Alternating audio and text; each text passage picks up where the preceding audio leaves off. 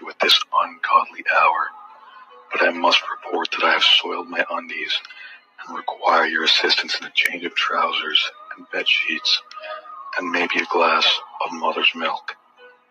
Thank you, Mother. Okay, today is 3.5 graphing fx equals a x minus p and x minus q. So to graph a quadratic function that is in intercept form, you have to find the x-intercepts, find and graph the axis of symmetry, find and plot vertex, and draw parabola. To write a quadratic function, you have to use the information given to fill your empty values.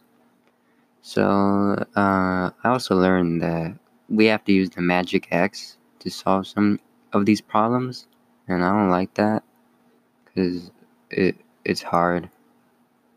Yeah, I think that's it.